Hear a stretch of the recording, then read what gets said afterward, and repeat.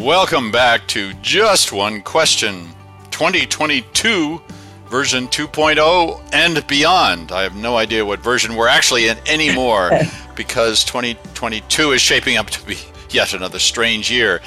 But if you're on a strange, wild ride, who better to travel with than the legendary, the amazing, the awesome Sally Hogshead, who is a New York Times best-selling author, several times over, a Hall of Fame speaker, and, very exciting, author of the forthcoming book, Different is Better Than Better.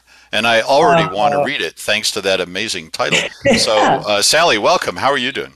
Hey, I am great. Nick, I miss you. I miss it. I haven't seen you in person for so long, but it's wonderful that we get this as our second best. That's right. It seems like way too long, and we've got to do this one day, bite the bullet and get back into circulation. But well, you and I are used to having long pauses between the times that we're physically in the same room, because when you first started coaching me, I think it was 2005.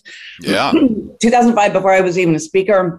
And I would fly from Los Angeles to Boston at least twice a year. Right. And we would do these mega sessions. And so first of all, I want to say thank you, because that profoundly has influenced not only the trajectory of my career, but my understanding of the speaking business and the focus on content, and that got to get the audience before the audience. Mm-hmm.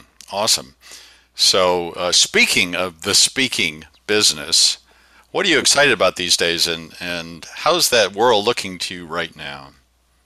The world's looking very different to me right now. I find that audiences respond to different types of jokes. What people are looking for in a keynote speaker has changed. I think people, before COVID, we were looking at keynote speaking was truly a big business idea that people wanted to be inspired, challenged, provoked. They wanted to be given new things to think about and talk about. What I'm seeing today is that there's a little element of fear among the clients, among the decision makers. And so there's more pressure on the keynote speaker than ever to really solve a business problem in a way that I'm not exactly sure that keynotes were ever intended to do. A keynote isn't training. A keynote isn't necessarily fundamentally inserting itself as part of an organization's culture without backup. But companies are nervous, and a lot of brands are scared at what's happening with their competition. And so we as keynote speakers now have an opportunity to up our game. And so that's what my focus has been. How do I avoid treating keynotes as a form of media that they no longer are? I knew you'd rise to the occasion. So this is public speaking, keynote speaking as a form of therapy. Is that what you're saying? The brand therapy? Well, yeah, I mean, I really had to make, I had to realize that the interaction fundamentally, the reasons why I love keynote speaking, we're going to need to change, because keynote speaking had changed and audiences had changed. So one of the things that I did was to think, what are the parts of a keynote, of that whole story arc, not just being on stage, but having a relationship with that audience, those participants. Right. And I thought back to something that you told me probably circa 2010, which was you have to be able to find something that you can do as a speaker, a skill or a talent that you have that other people don't, and then build your keynote around that. And for me, it was ad-libbing, those times in the moments between the moments of going into the audience. And I thought, well, there's how can we take ad-libbing and use that spontaneity and the creativity and surprise that happens in the real moments. And that was very difficult to do over COVID from a studio. It's hard to be spontaneous when it's filmed a year in advance.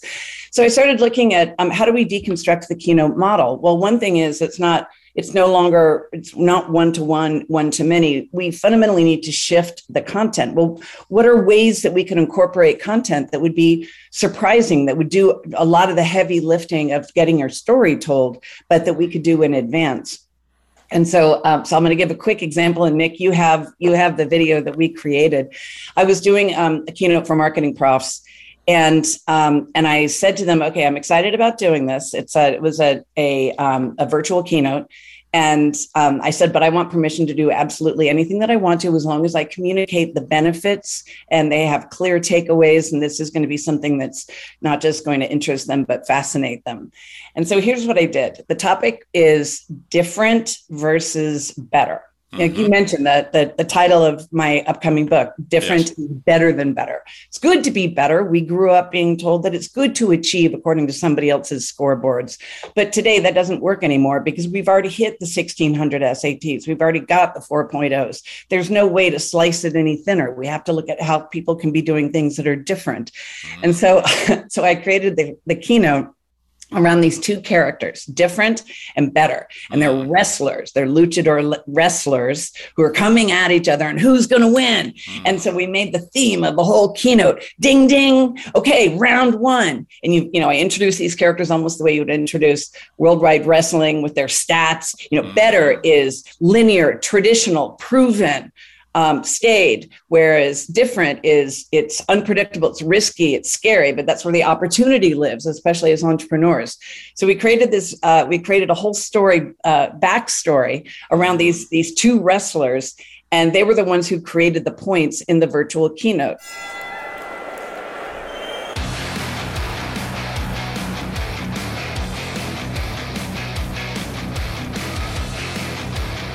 Get ready for the brand smackdown!